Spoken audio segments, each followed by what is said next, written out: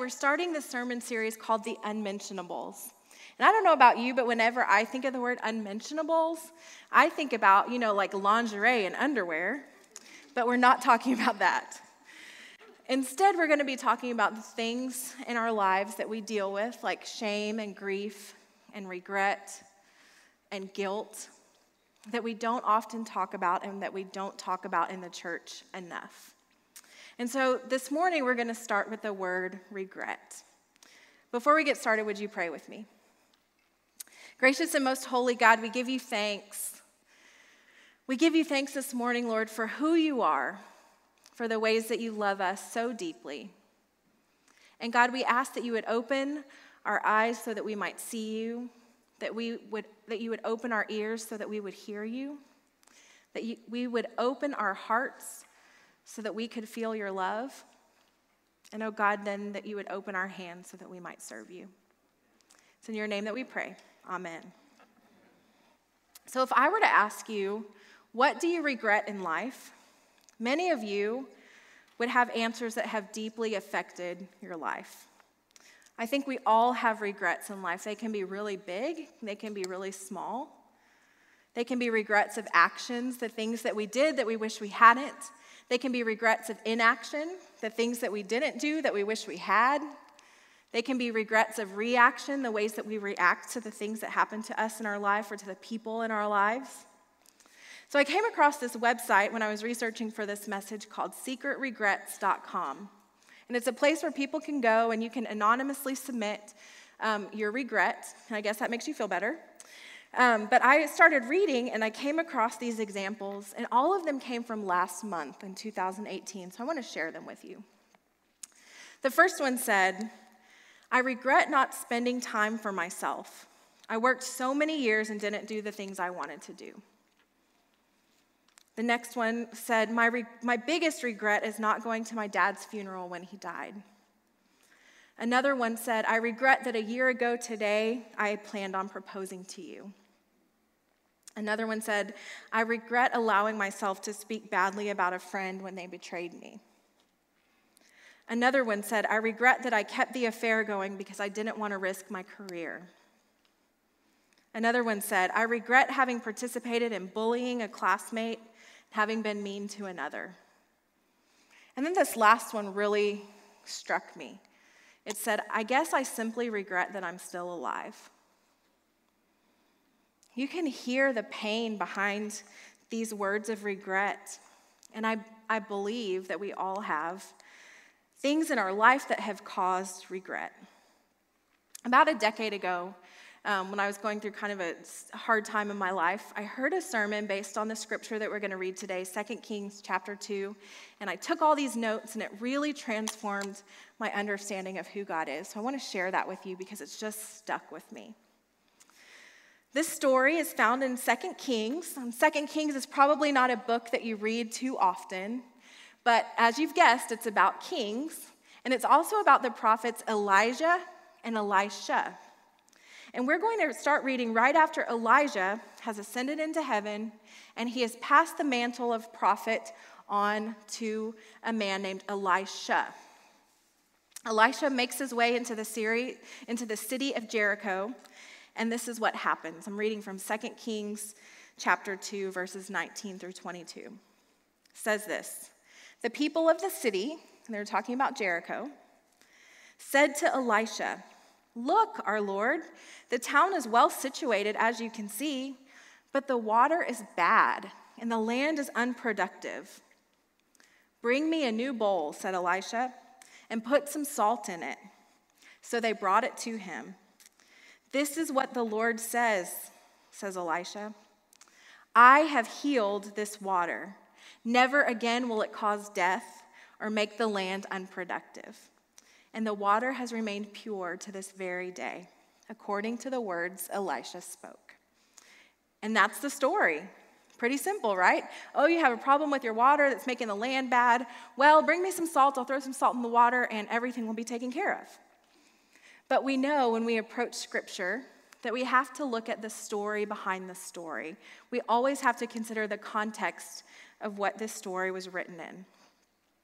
We know Elisha was in Jericho, And the city of Jericho, it actually had this really complex and weird history about it.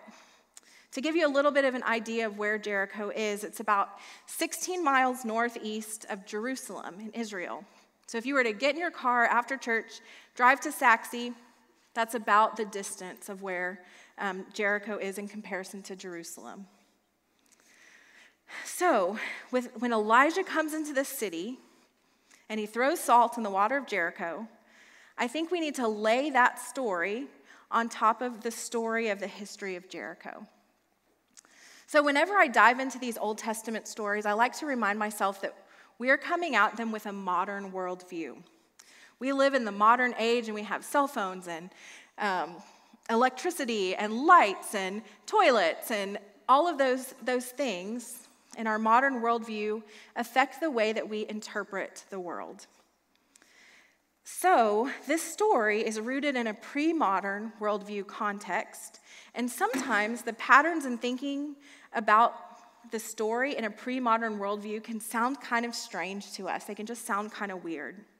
So I want us to acknowledge that we're reading today with a modern worldview, and let's just let the story sound a little weird, okay? Okay, so if you went to Sunday school as a kid, you remember Jericho was conquered by a man named Joshua, and Joshua marched around the city 7 times, and the walls of Jericho came tumbling down, and there's a great kid song about it that I will not sing for you. But the Bible tells us that Jericho was conquered, and we don't tell our kids this part, we just stop at the walls came down. But Joshua comes into the city, he conquers it, and Joshua 6:26 tells us this. At this time, Joshua pronounced this solemn oath: "Cursed before the Lord is anyone who undertakes to rebuild the city of Jericho. At the cost of his firstborn son, he will lay its foundations, and at the cost of his youngest, he will set up its gates." So from the very beginning of Israelite history in Jericho, the city is conquered, and the conqueror says, hey, if you try to rebuild the city, it's not going to go well for you. The curse was very specifically about the firstborn child, the one who carried the family name. So the worst thing that you could do was attack somebody's bloodline, the first in the family. But if we do a little bit of digging in the Bible, we find that this curse actually came to be.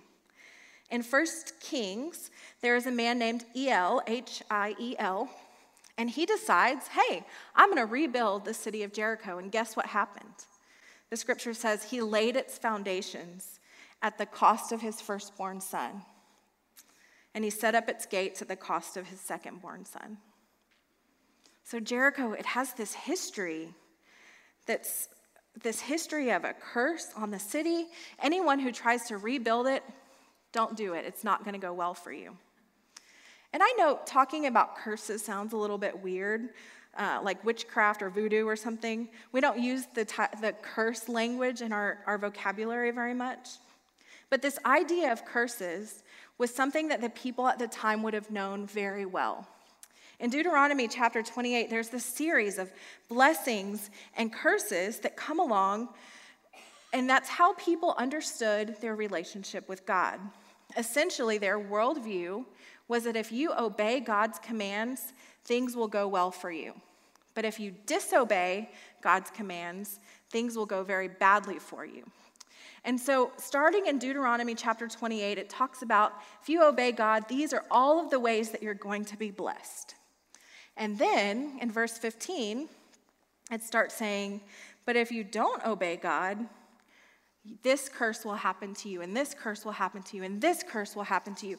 And it goes on all through chapter 28, all through chapter 29, and it builds and builds of these terrible things that are going to happen to you. But this is the good news. In chapter 30, it says, but at any point,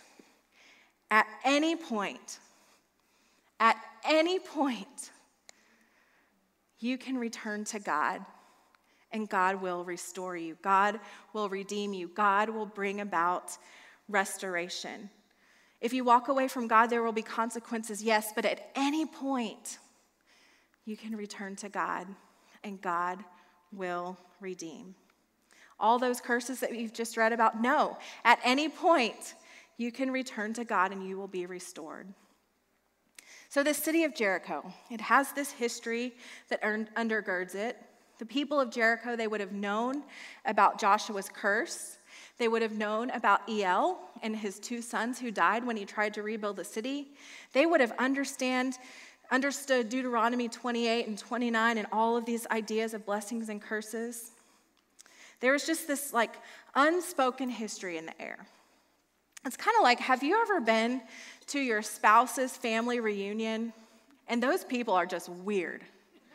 They do things really weird, and you don't understand what's going on until somebody tells you, well, we do it this way because blah, blah, blah, blah, blah. And you're like, oh, okay, well, that makes sense. Or if you join a new group of friends that have known each other for a while and they have inside jokes, and you're like, this doesn't make any sense, until they tell you the joke, and then you're like, okay, I get it. It makes sense. There's just this history, unspoken, but everybody knows about, that's floating in the air of Jericho. Everyone knew about the curse. No one talked about it. And so for us, I think sometimes we let our regrets become like this unspoken curse. These regrets can affect who we believe ourselves to be. And there's this undergirding history of our life story that sometimes is really hard for us to reconcile. It feels like the water in our lives has been cursed and the land is unproductive, and what do we do? But Elisha, he comes into the city. He's told the water is bad, the land is unproductive, which is all language from Deuteronomy 28 of the idea of curses. And Elijah just says, bring me a new bowl and put some salt in it. And so salt, what do we know about salt? We know that we put salt on all of our food. We know that our bodies need it. We know that it's a preservative. But the cool thing about salt is that it's used throughout the Old Testament when they talk about their ritualistic sacrificial system. Salt had a symbolic value for people. The book of Leviticus tells us, do not leave the salt of the covenant of your God out of your grain offerings. With all of your offerings you shall offer salt. So this salt had the symbolic value of the covenant of our God. And the covenant of our God says, no matter how bad it is, no matter where you find yourself, no matter how complicated things are, no matter how hard your heart is, no matter what you have regret over, at any point,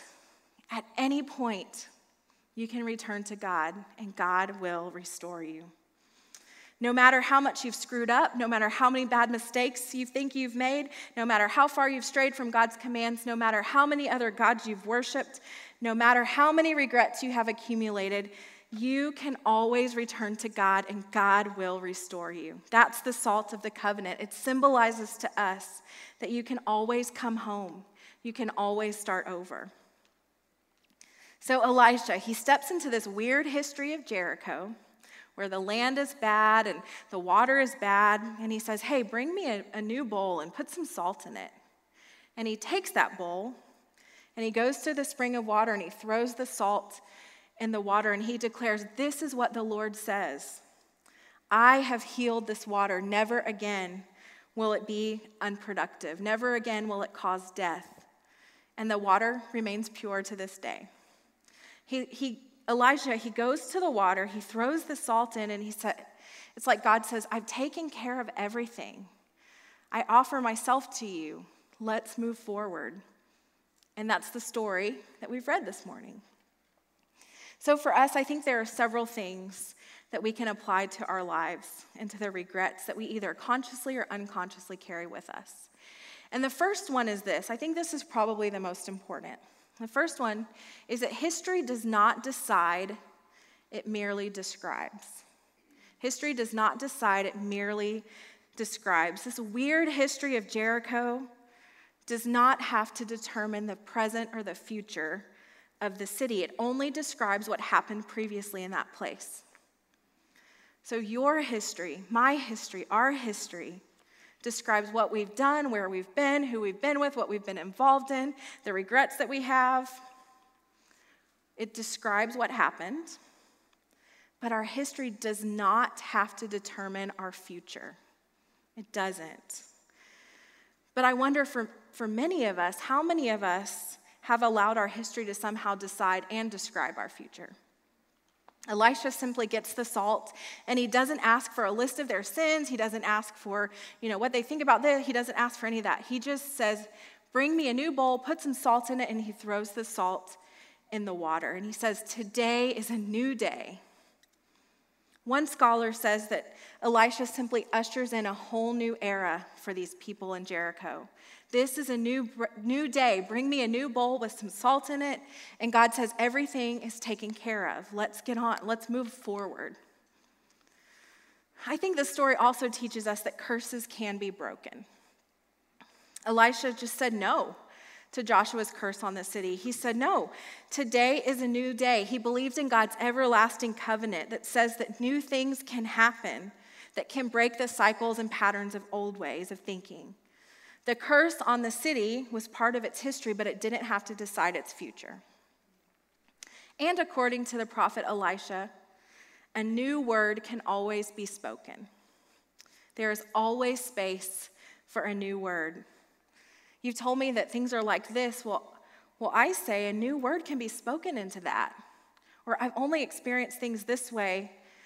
But God says a new word can be spoken into that. Or you tell me that your future is inevitable because blah, blah, blah.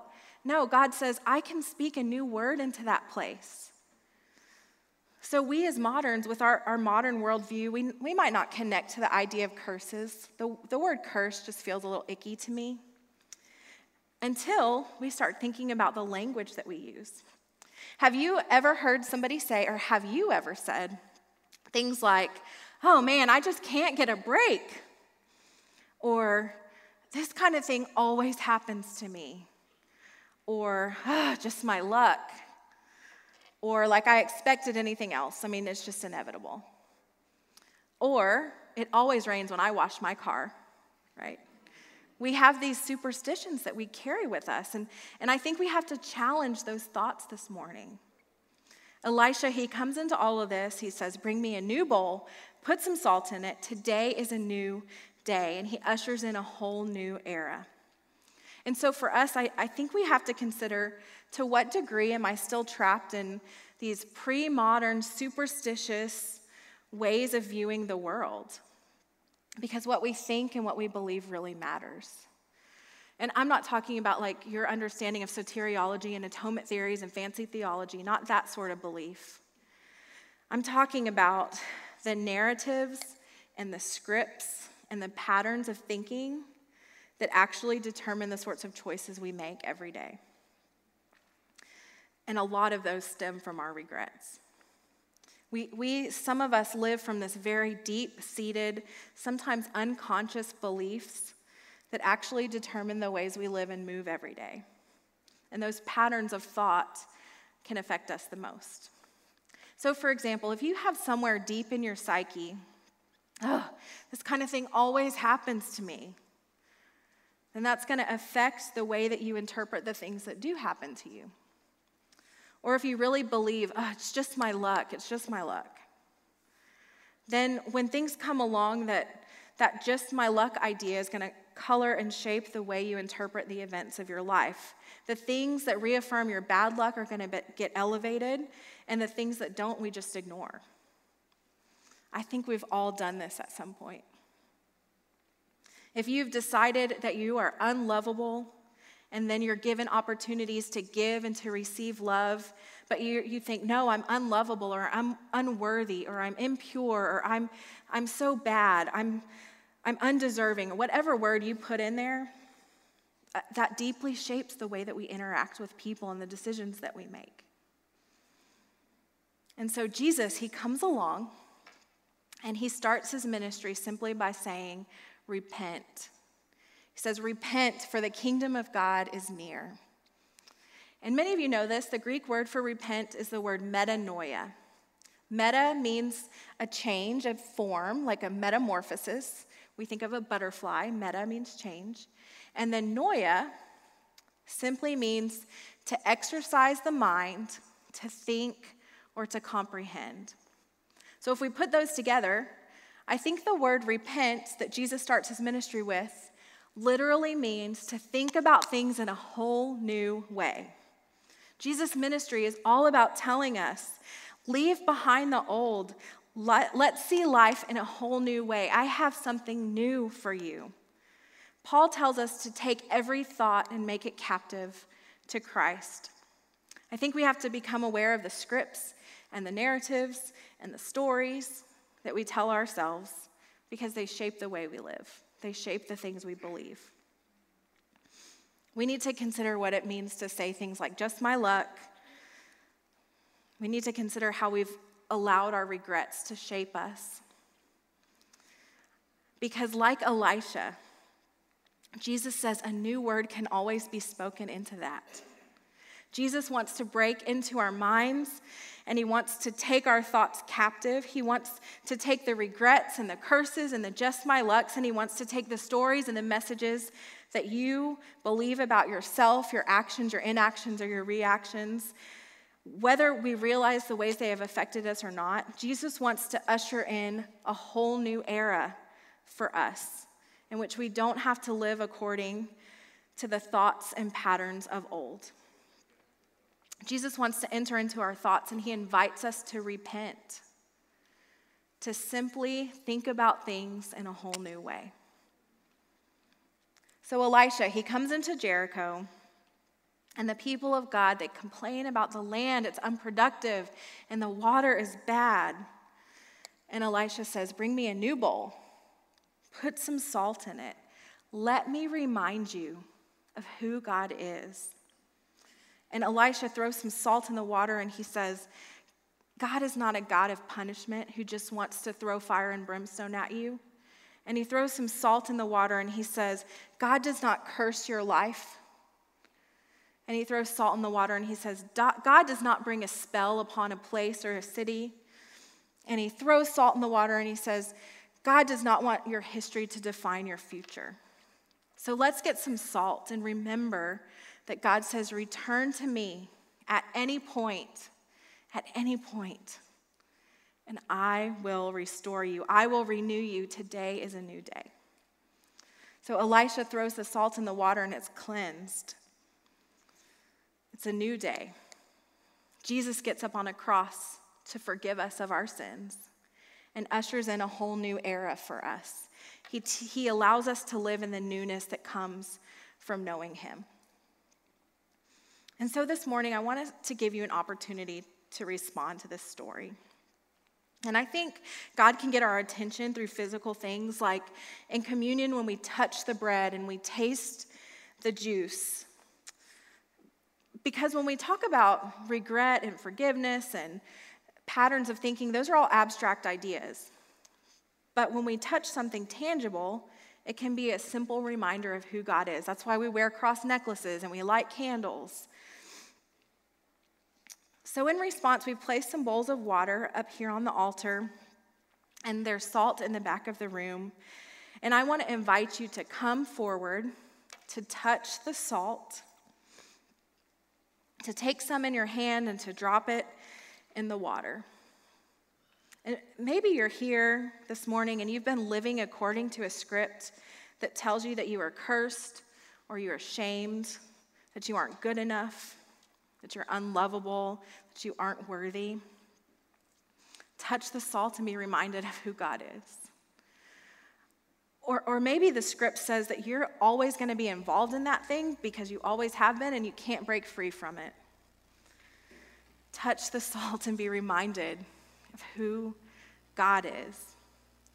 Maybe you need to take the salt and drop it in the water and claim a new day.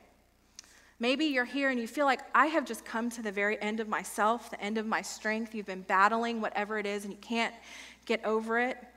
Come and touch the salt and say, God, I need you.